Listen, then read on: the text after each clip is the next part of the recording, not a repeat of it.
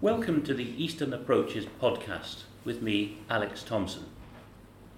This is a special number on location in Armenia, and I have the privilege of being joined today not only by my regular podcasting partner for this series, Gevorg Virats, who is Armenian, but also by a first-time visitor to Armenia, Sheikh Imran Hossein from Trinidad and Tobago. Listeners are going to have to excuse us that we're recording this impromptu and that our voices are suffering due to the intensity of the program that we're doing here. But Sheikh, it's an honor to be able to speak to you here, and I do mean that sincerely and not as flattery, because you are, as you say quite rightly yourself now, a senior scholar of Islam with over 20 books to your name, and to my knowledge, and I think to your own knowledge, you are the only leader of thought in the Islamic world who has come out unambiguously on matters of oppression of historic Christian minorities in the cradle of Christianity. In fact, two cradles, the Caucasus and the Balkans, historically ruled by the Ottoman Empire. And you have condemned any violence in the name of Islam perpetrated in these territories. So this is your first visit to Armenia. You're about to go back to Albania, a country that you visited before to great acclaim. So how long has it been on your mind to visit such countries as Armenia and the Balkan countries? And what began your process of thinking that you should travel there and seek like minds there? Bismillahirrahmanirrahim. I'm very happy, Alex, to be once again in your company. We had a very long interview in Exeter when I met you for the first time, maybe a month or 2 months ago. I apologize for my sore throat and the recurring cough, but I've been traveling now for more than 2 months, and it is tiring. It was my interest in Islamic eschatology which led me to examine in a different way the Ottoman Empire. I had previously had a positive view of the Ottoman Empire, that they had at least made an attempt to preserve the external form of a model of a state quite different from that which Europe has now imposed on all of mankind, the modern secular state with territorial sovereignty and citizenship and so on. And the Ottoman Empire had preserved at least the external form of the holy state or the Khilafah state. The Ottoman Empire had also preserved in its market real money, gold and silver coins, etc. But it was when I studied eschatology that I realized that there was a more sinister role to the Ottoman Empire, in that they were waging bogus jihad on Orthodox Christians in the Balkans and Turkey. We should immediately explain to those not familiar with theological vocabulary that eschatology is the study of prophecy of the last things, the last times. That's right, the study of the end times. And when I proceeded with my studies in eschatology, I found that the Christians of that part of the world had a very important role to play in the end time, which was mentioned in the Quran. And I then realized, to my utter horror, surprise and horror, that the Ottoman Empire was actually engaged in trying to sabotage that end-time friendship and alliance between Muslims and Christians. That was a surprise for me. And when I began to speak on the subject, I found myself to be a solitary voice, and that my own people had been totally brainwashed in being supporters of the Ottoman Empire and that the Ottoman Empire had done this great job of spreading Islam so many parts of the world.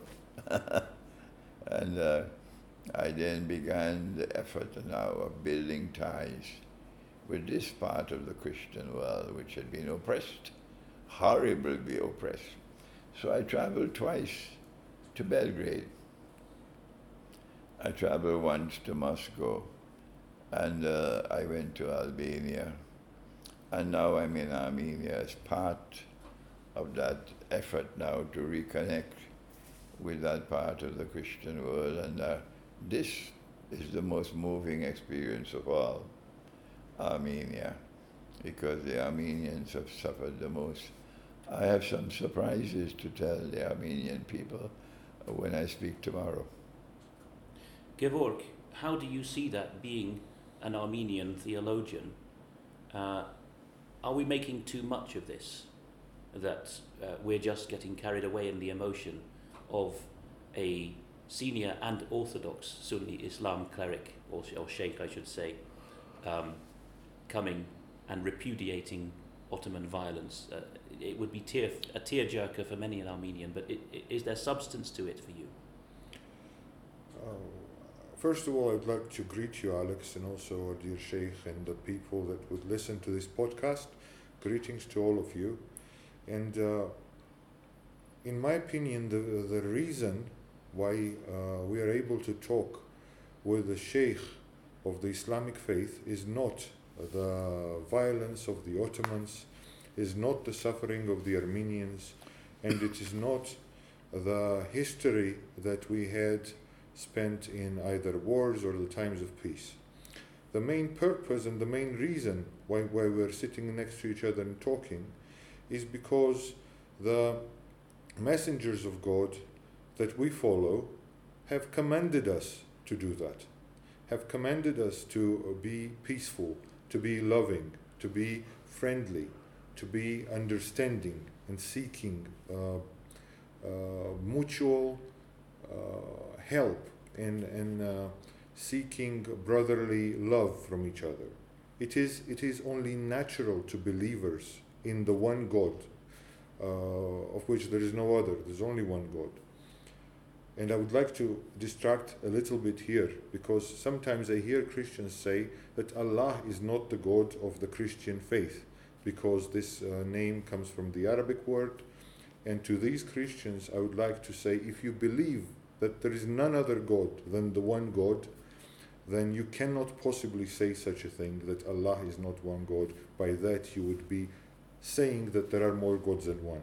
There's only one God, and we cannot possibly recognize that there is anything else apart from one God, and that is the Christian position, and that has been the Christian position from the very beginning. Now my statement here as a Christian and as an Armenian is this: yes, we have to attempt to correct whatever's correctable in history. We do have to do that. We have to attempt to understand the reasons why everything happened the way it happened. We do have to do that. But this is not the command, the primary command that we have from the scriptures that we have. The primary command is love one another like the Lord God has loved you. That's what the Christian essence teaches us as believers in God. That does not restrict itself only to people of your kin or your religion, because the Lord God has created the whole of the world.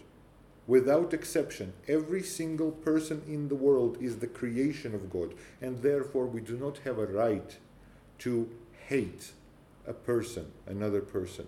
We have to honor God in that He willed to create another person, and we have to love another person like ourselves, because the Lord God loved us.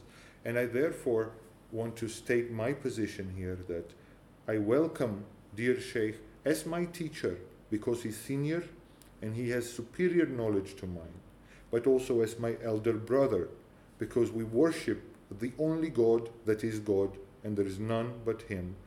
And in my communication and in my interaction with the Sheikh, I have seen nothing but brotherhood, respect, and love. Sometimes correction, which is brotherly, respectful, and loving. And sometimes I am enlightened by what I have to learn from the tradition of Islam. So I am only grateful that this happens, and I'm very happy that we can do it in Armenia, because Armenia is located where there are Muslims living around Armenia, and there are Eastern Orthodox Christians in Georgia that is right next to Armenia. And Armenia, of course, is historically an Orthodox country, but not a part of the Eastern Orthodox family of churches, but rather a church that is in another brotherhood that is often denoted as an Oriental Orthodox brotherhood. And that's, of course, akin to the Ethiopian church and the Syriac church. But regardless of these different alliances, it is the fact that we are right in the middle of where everything happens that I think that Armenia is important as a meeting place, as a crossing place for all these different worldviews that can talk here. Sheikh, we've just heard from Gevorg much of the historical, theological, and we could say theoretical basis for a rapprochement of serious Muslims and serious Christians in this region. But I've already heard you talking to Armenians about something much more current and acute in your view, and that is the banking and the monetary system. And you have said quite pertinently to an Armenian already that he shouldn't be looking to politics or business to further friendship between Christian and Muslim peoples, but he should be looking to the enemy of the banking and monetary system. What's drawn you to that conclusion, and how do you wish to present that to Middle Eastern Christians? The Lord God has informed us that He wants us to be righteous in our conduct. Indeed, the only ones who can survive in the end time, while all of mankind is drifting adrift, the only ones who can survive are those who have faith and who are righteous in conduct, and who stand up for the truth and exhort others to the truth, and who are patient in the struggle. Righteous conduct prevails over economic prosperity. Righteous conduct prevails over living the good life. Mankind today is presented with the fulfillment of a prophecy that our prophet made 1400 years ago when he said that the Antichrist will come with a mountain of bread. And he said, and people will follow him for his bread. And that's exactly what's happening today. We have economic refugees from all over the world flooding to Europe, flooding to the United States and Canada because of the mountain of bread. And we have so many parts of Europe, in the Balkans in particular, who are lusting for membership in the European community because they know this is the road to share in the mountain of bread. Even that part of the Orthodox Christian world in the Balkans, where NATO had bombed them for something like 80-something days, Serbia, even Serbia wants to be a member of the European Union. Why? Because of the mountain of bread. Dajjal, or the Antichrist, has a mountain of bread today. Where did he get the bread from? How did he get it? And the answer to both the questions is primarily usury. The lending of money on interest, the borrowing on interest is one form of usury. And that is the banking system today. And the banking system has not only been used to rip off mankind, to suck the wealth of mankind. They don't lend money to you just to make more money. They lend money to you to enslave you, to rip you off and to bring you to a situation of such destitution that in order to eat, you got to toe their line. But the monetary system has played an equally important role when they replaced real money, which is gold and silver coins, money with intrinsic value, and they replaced it with bogus money, fraudulent money, haram money. And that monetary system has functioned as a suction pump with which you clean your carpets, sucking the wealth of mankind and building this mountain of bread in one part of the world and leaving the rest of the world without bread, almost without bread. This is usury. But there's another reason why this part of the world is so wealthy, and that is that the Antichrist has used this civilization which he created, modern Western civilization. This is his civilization. The Antichrist, says our prophet, he says that the Antichrist sees with the left eye. He's blind in the right eye. It looks like a bulging grape. But your Lord is not one eye, indicating that the Antichrist has external sight and is internally blind. And he wants to transform all of mankind into carbon copies of himself. So they're all internally blind. And when you're internally blind, you can't see penetrate the reality of things. And so you dance to every tune that he plays. But the prophet also said that the Antichrist has the word kafir, disbeliever, written on his forehead. And that is precisely modern Western civilization. It has kafir or disbeliever written on its forehead.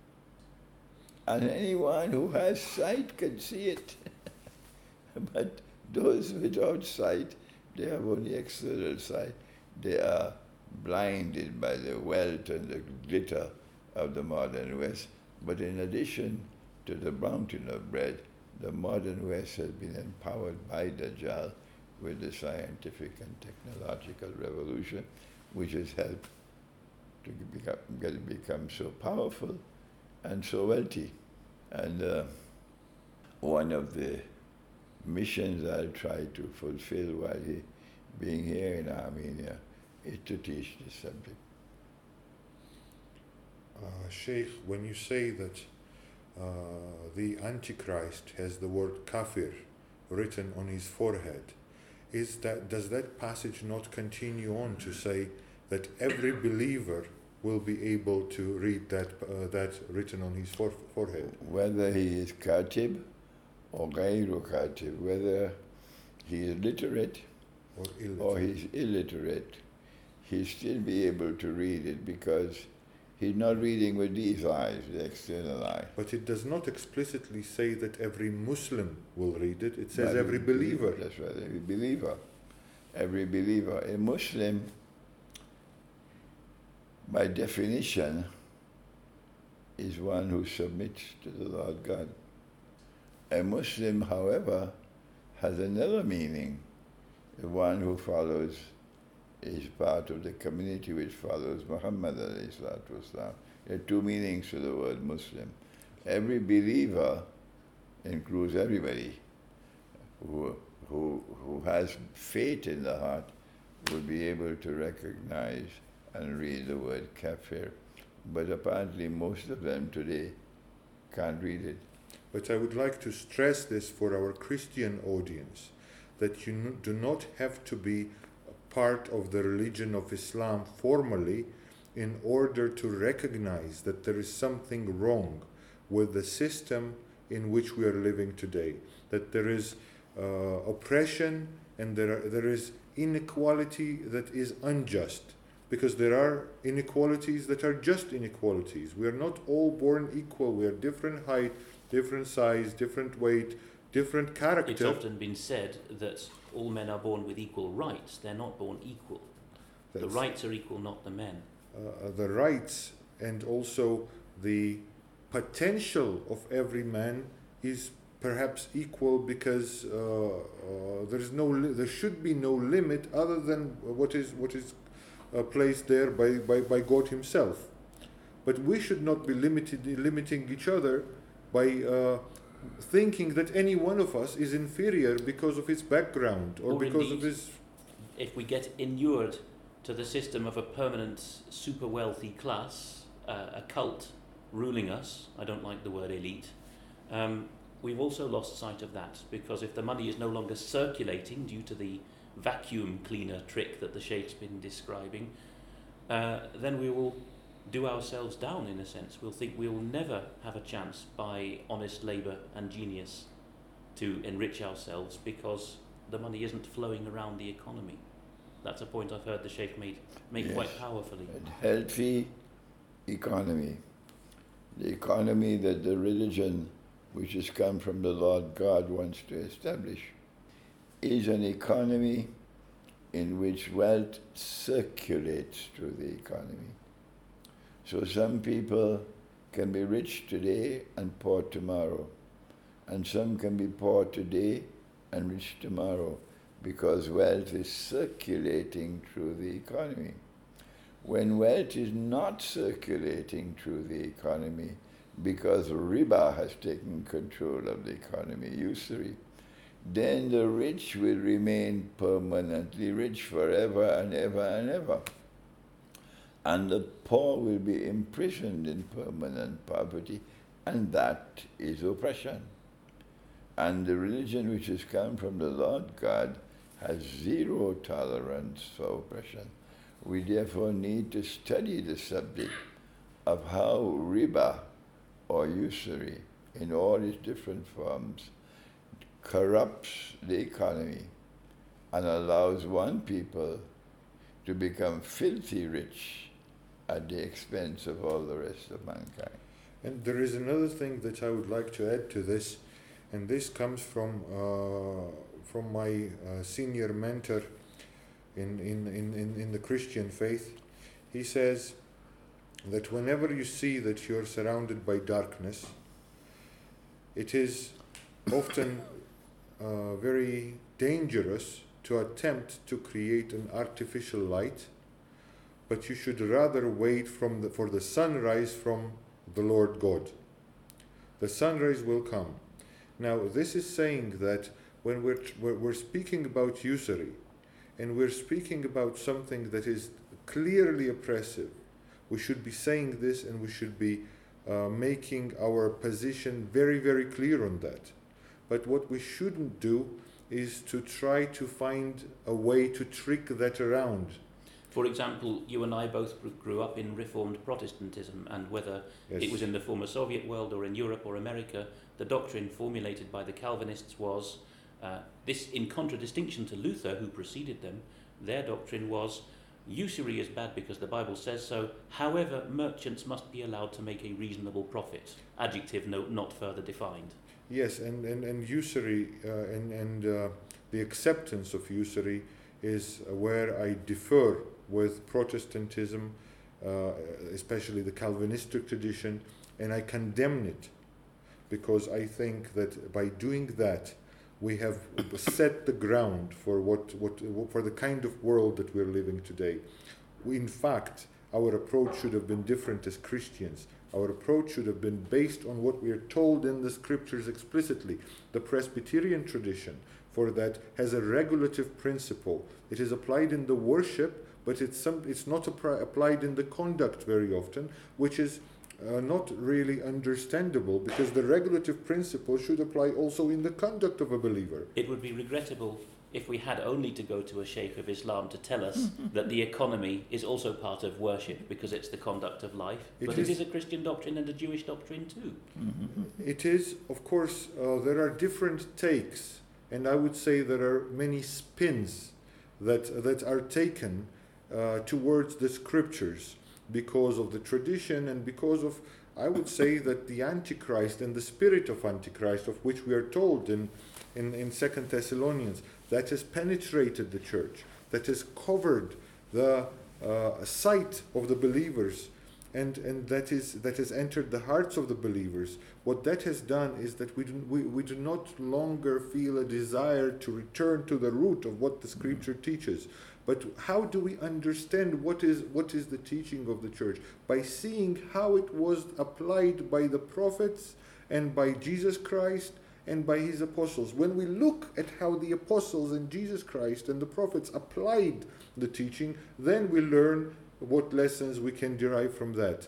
But we have divorced the coherence of our lives from the knowledge in our head. And we say, well, this is our knowledge. We kind of know that these things exist and they're somewhere in the mind. But what we do not do is say, well, there's another compartment which is my actual life, and I will not connect the two with each other. Literally turning a blind eye to it in this description of Dajjal that we've just heard. Very, very literally so. And it is the time for the Christian church, and I know that there will be many Christian listeners to this podcast. It is the time for the Christian church to wake up and see what's happening in the world. We're discussing nationalism, we're discussing rights, we're discussing new legislation, but we're not saying that the true legislation comes from God alone.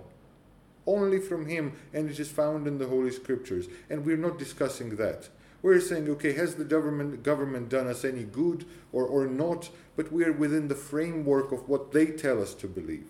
Well, I personally prefer to follow God the best way I can understand it. I'm not saying that I know it all, or I'm nearly as good as an average believer even should be, but the attempt should be made on behalf of every believer to follow what the Lord God teaches us.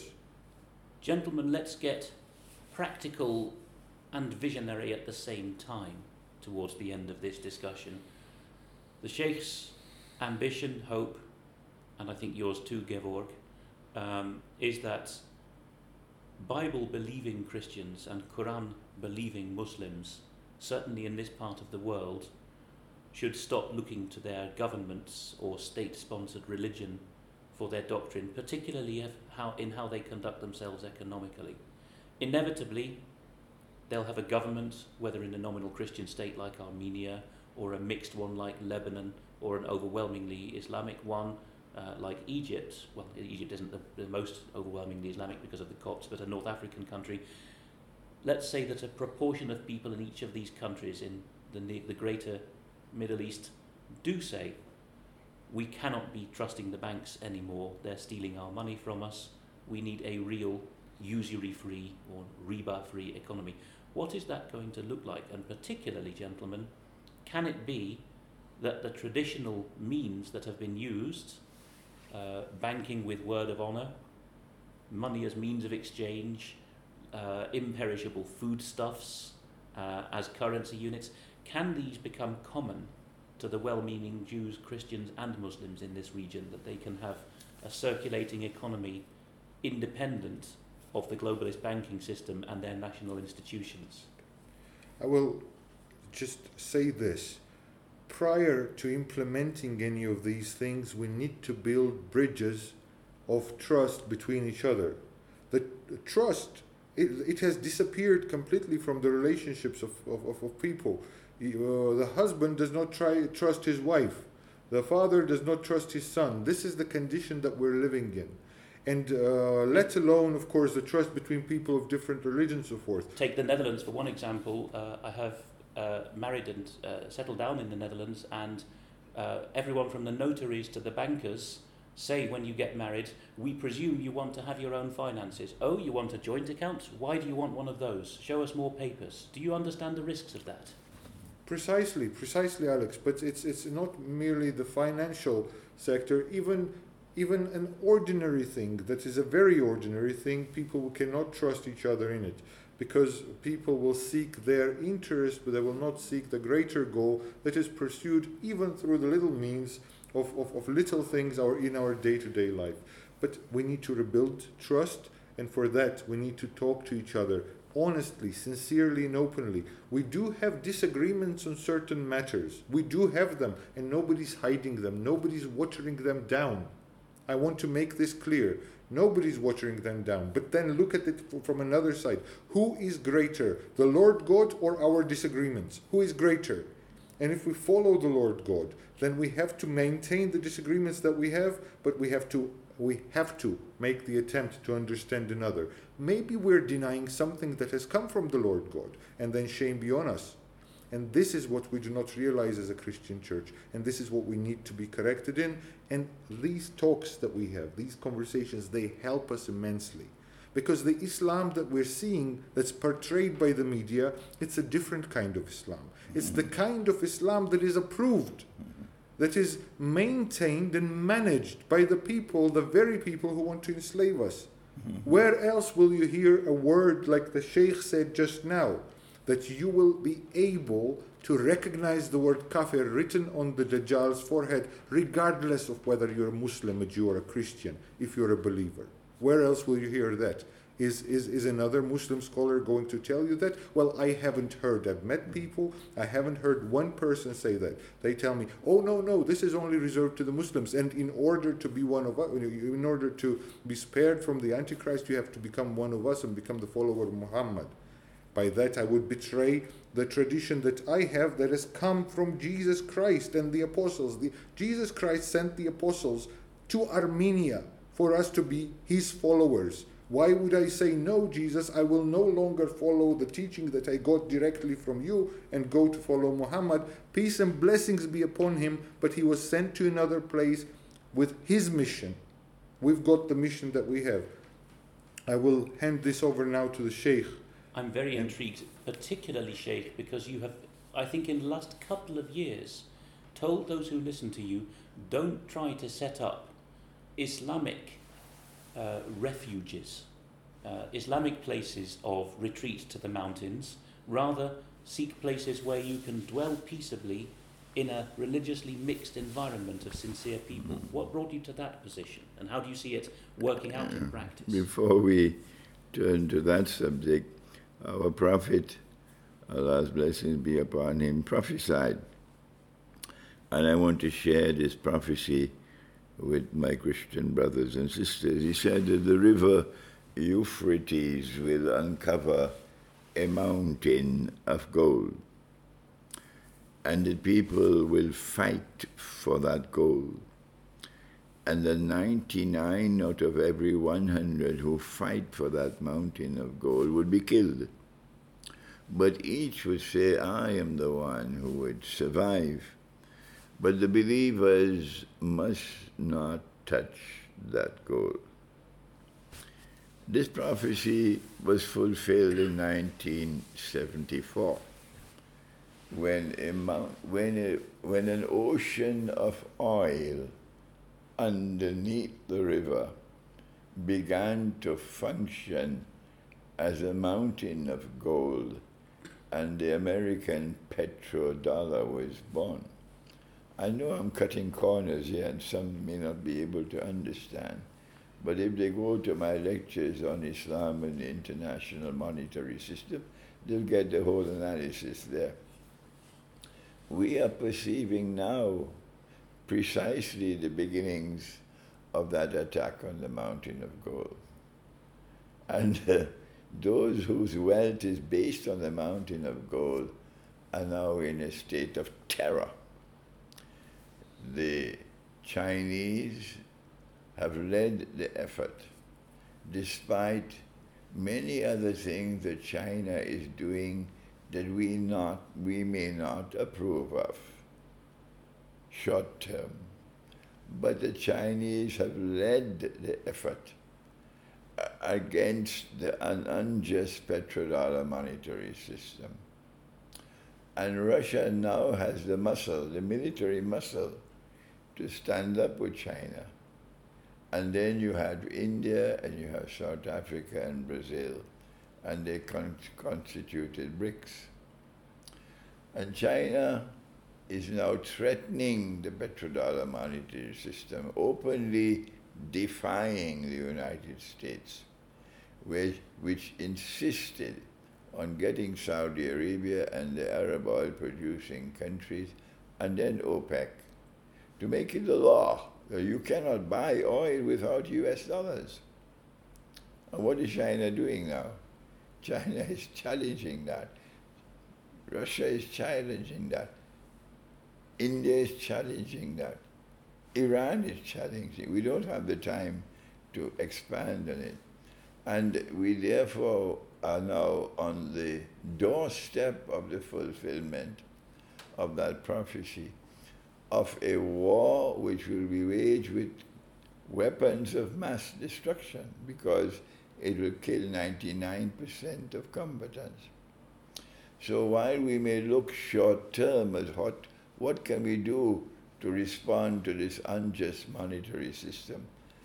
What can we do at the micro level? What can we do at the macro level? It was with just joy in my heart that I got the news this morning or yesterday that Zimbabwe has done what I asked them to do 20 years ago. Zimbabwe is a major producer of gold, the 10th biggest in the world. And a very committed Christian country, particularly among the Matabeleland provinces. And I do a lot of assistance for Christian missions, Dutch and Scottish missions out there. So what you're about to say thrills my heart as well, and is one example of why, against Christian critics, I appreciate what you have to say. Well, do go on and explain. Yes. What Zimbabwe is doing now is opening a door for many other countries to enter, like Pakistan.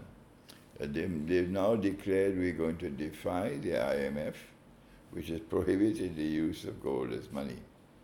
And we're going to mint coins, and we're making it legal tender in our country.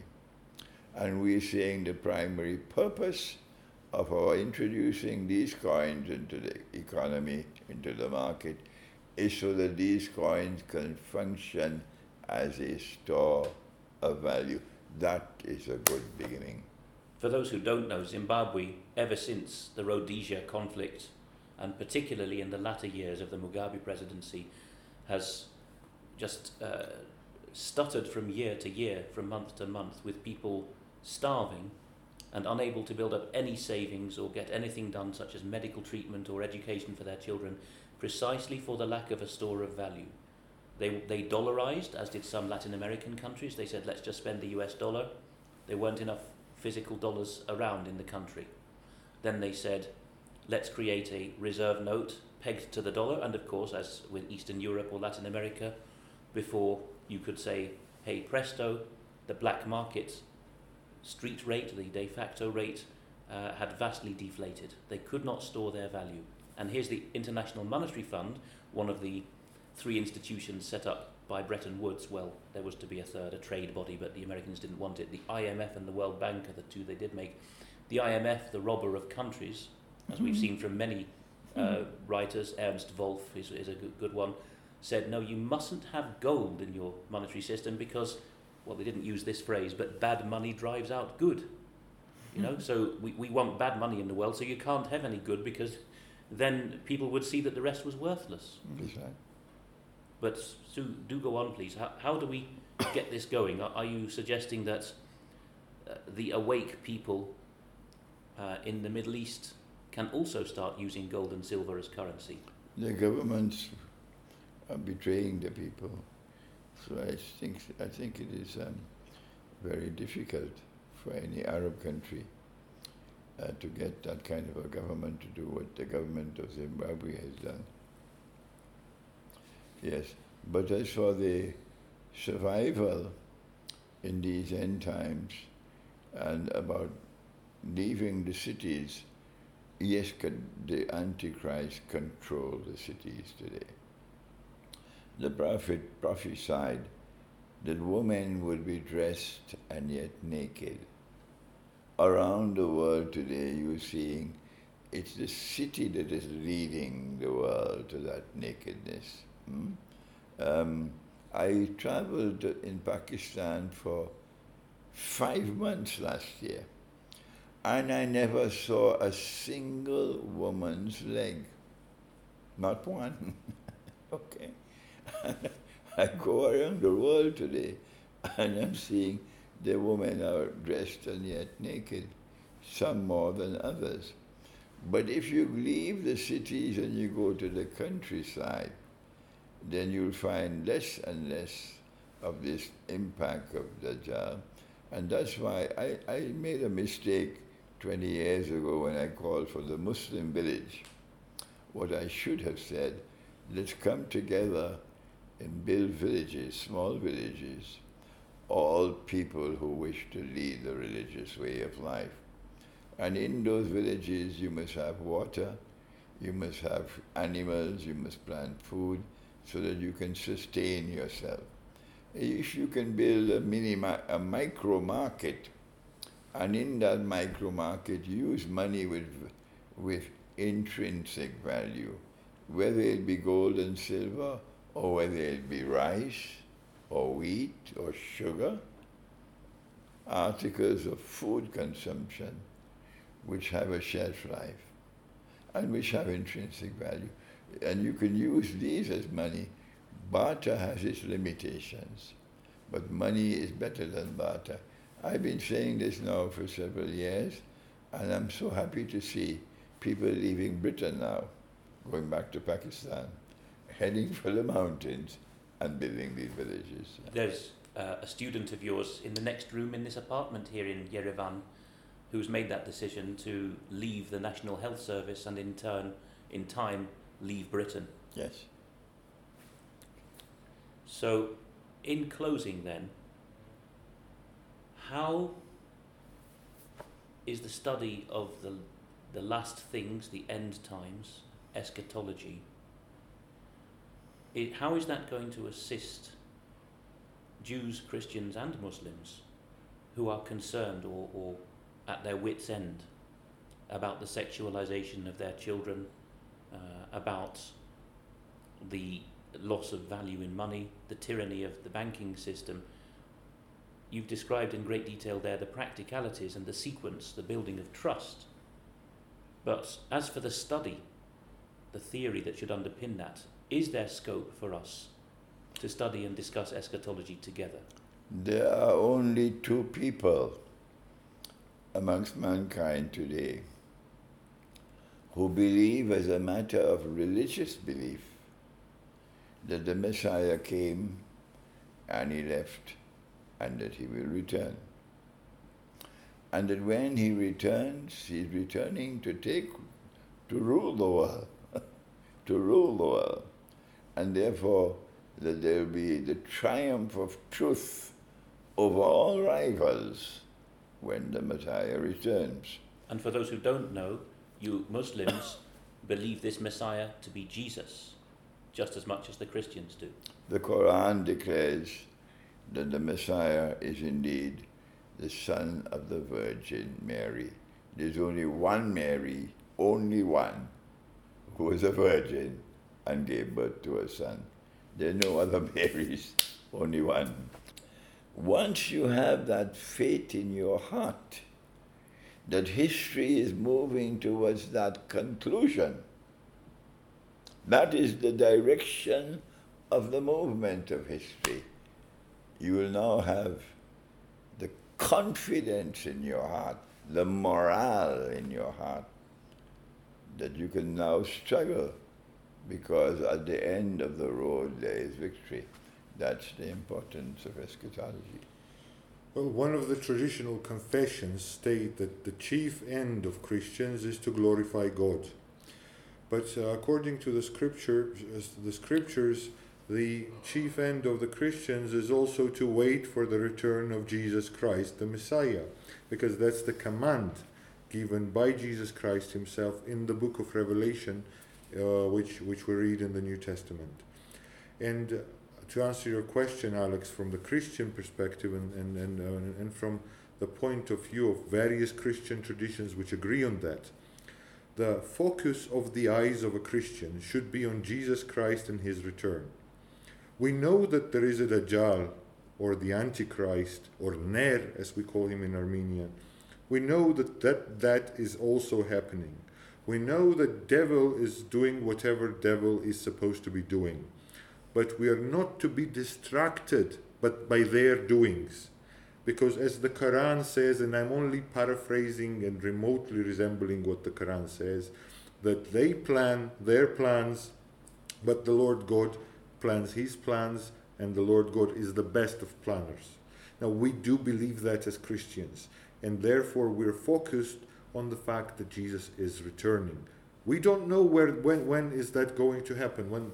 We have no idea. What we do know, though, is that we are called to be waiting upon Him with our light ready and our lamps lit, so that when He arrives, we are ready to see Him. Now, what does that entail? We should be prepared. We need preparation. If the times come that are dangerous, and 2 Timothy tells us, chapter 3, if you'd like to read up, it tells us that the times in which we are living today are defined by the word danger. The King James Version, the authorized version of the English Bible, it says perilous times, that the times themselves are dangerous. And now that the times themselves are dangerous, we have to react to the kind of times we're living in. But that does not mean that our task has changed in any way, or that our values or goals have changed in any way. We're still to love our children, to protect our families, to love our brothers, to love God, and to live lives, the best lives that we can in terms of righteousness, not in terms of economic prosperity, not in terms of success. Today we live in a success-driven society, and the success is the more nakedness you show. And being in Armenia, it's Kim Kardashian. I always do say this to my Armenian audiences, that I know I'm not Kim Kardashian's bottom, and therefore I will not be very popular amongst the people here. But what I have to say comes from the source that is much more important than whatever she has to show on her Instagram. Now, having said that, we have to focus on the things that are eternal, that do not change, with the times, with the dangers. We've been to the Armenian Genocide Museum today. And at the Armenian Genocide, we saw people that perished simply because they wanted to retain the values and the kind of life that they were living. They did not have any other guilt or reason. There may have been people that were guilty, the individuals, of some crimes and so forth, but you cannot bring the whole people and say, well, the whole nation is guilty. That's indiscriminatory, and that's a crime to do that even in speech, let alone in practice and administrating any punishment to the people. But these people, they took that. Now, what is the lesson that we derive from that? Well, there are things more valuable than your economic prosperity. There are things more valuable than what you're able to get from this world. And that is the very essence of what God has given us. So that's what we should be clinging to in order to maintain all the rest. Because seek ye first the kingdom of God. That's what we're told. And we should not be concerned with the end of this passage, because that's the business of the Lord God. He says, and everything else shall be added unto you. And I'd like to close with this statement here. I forgot to mention, to introduce Givorg.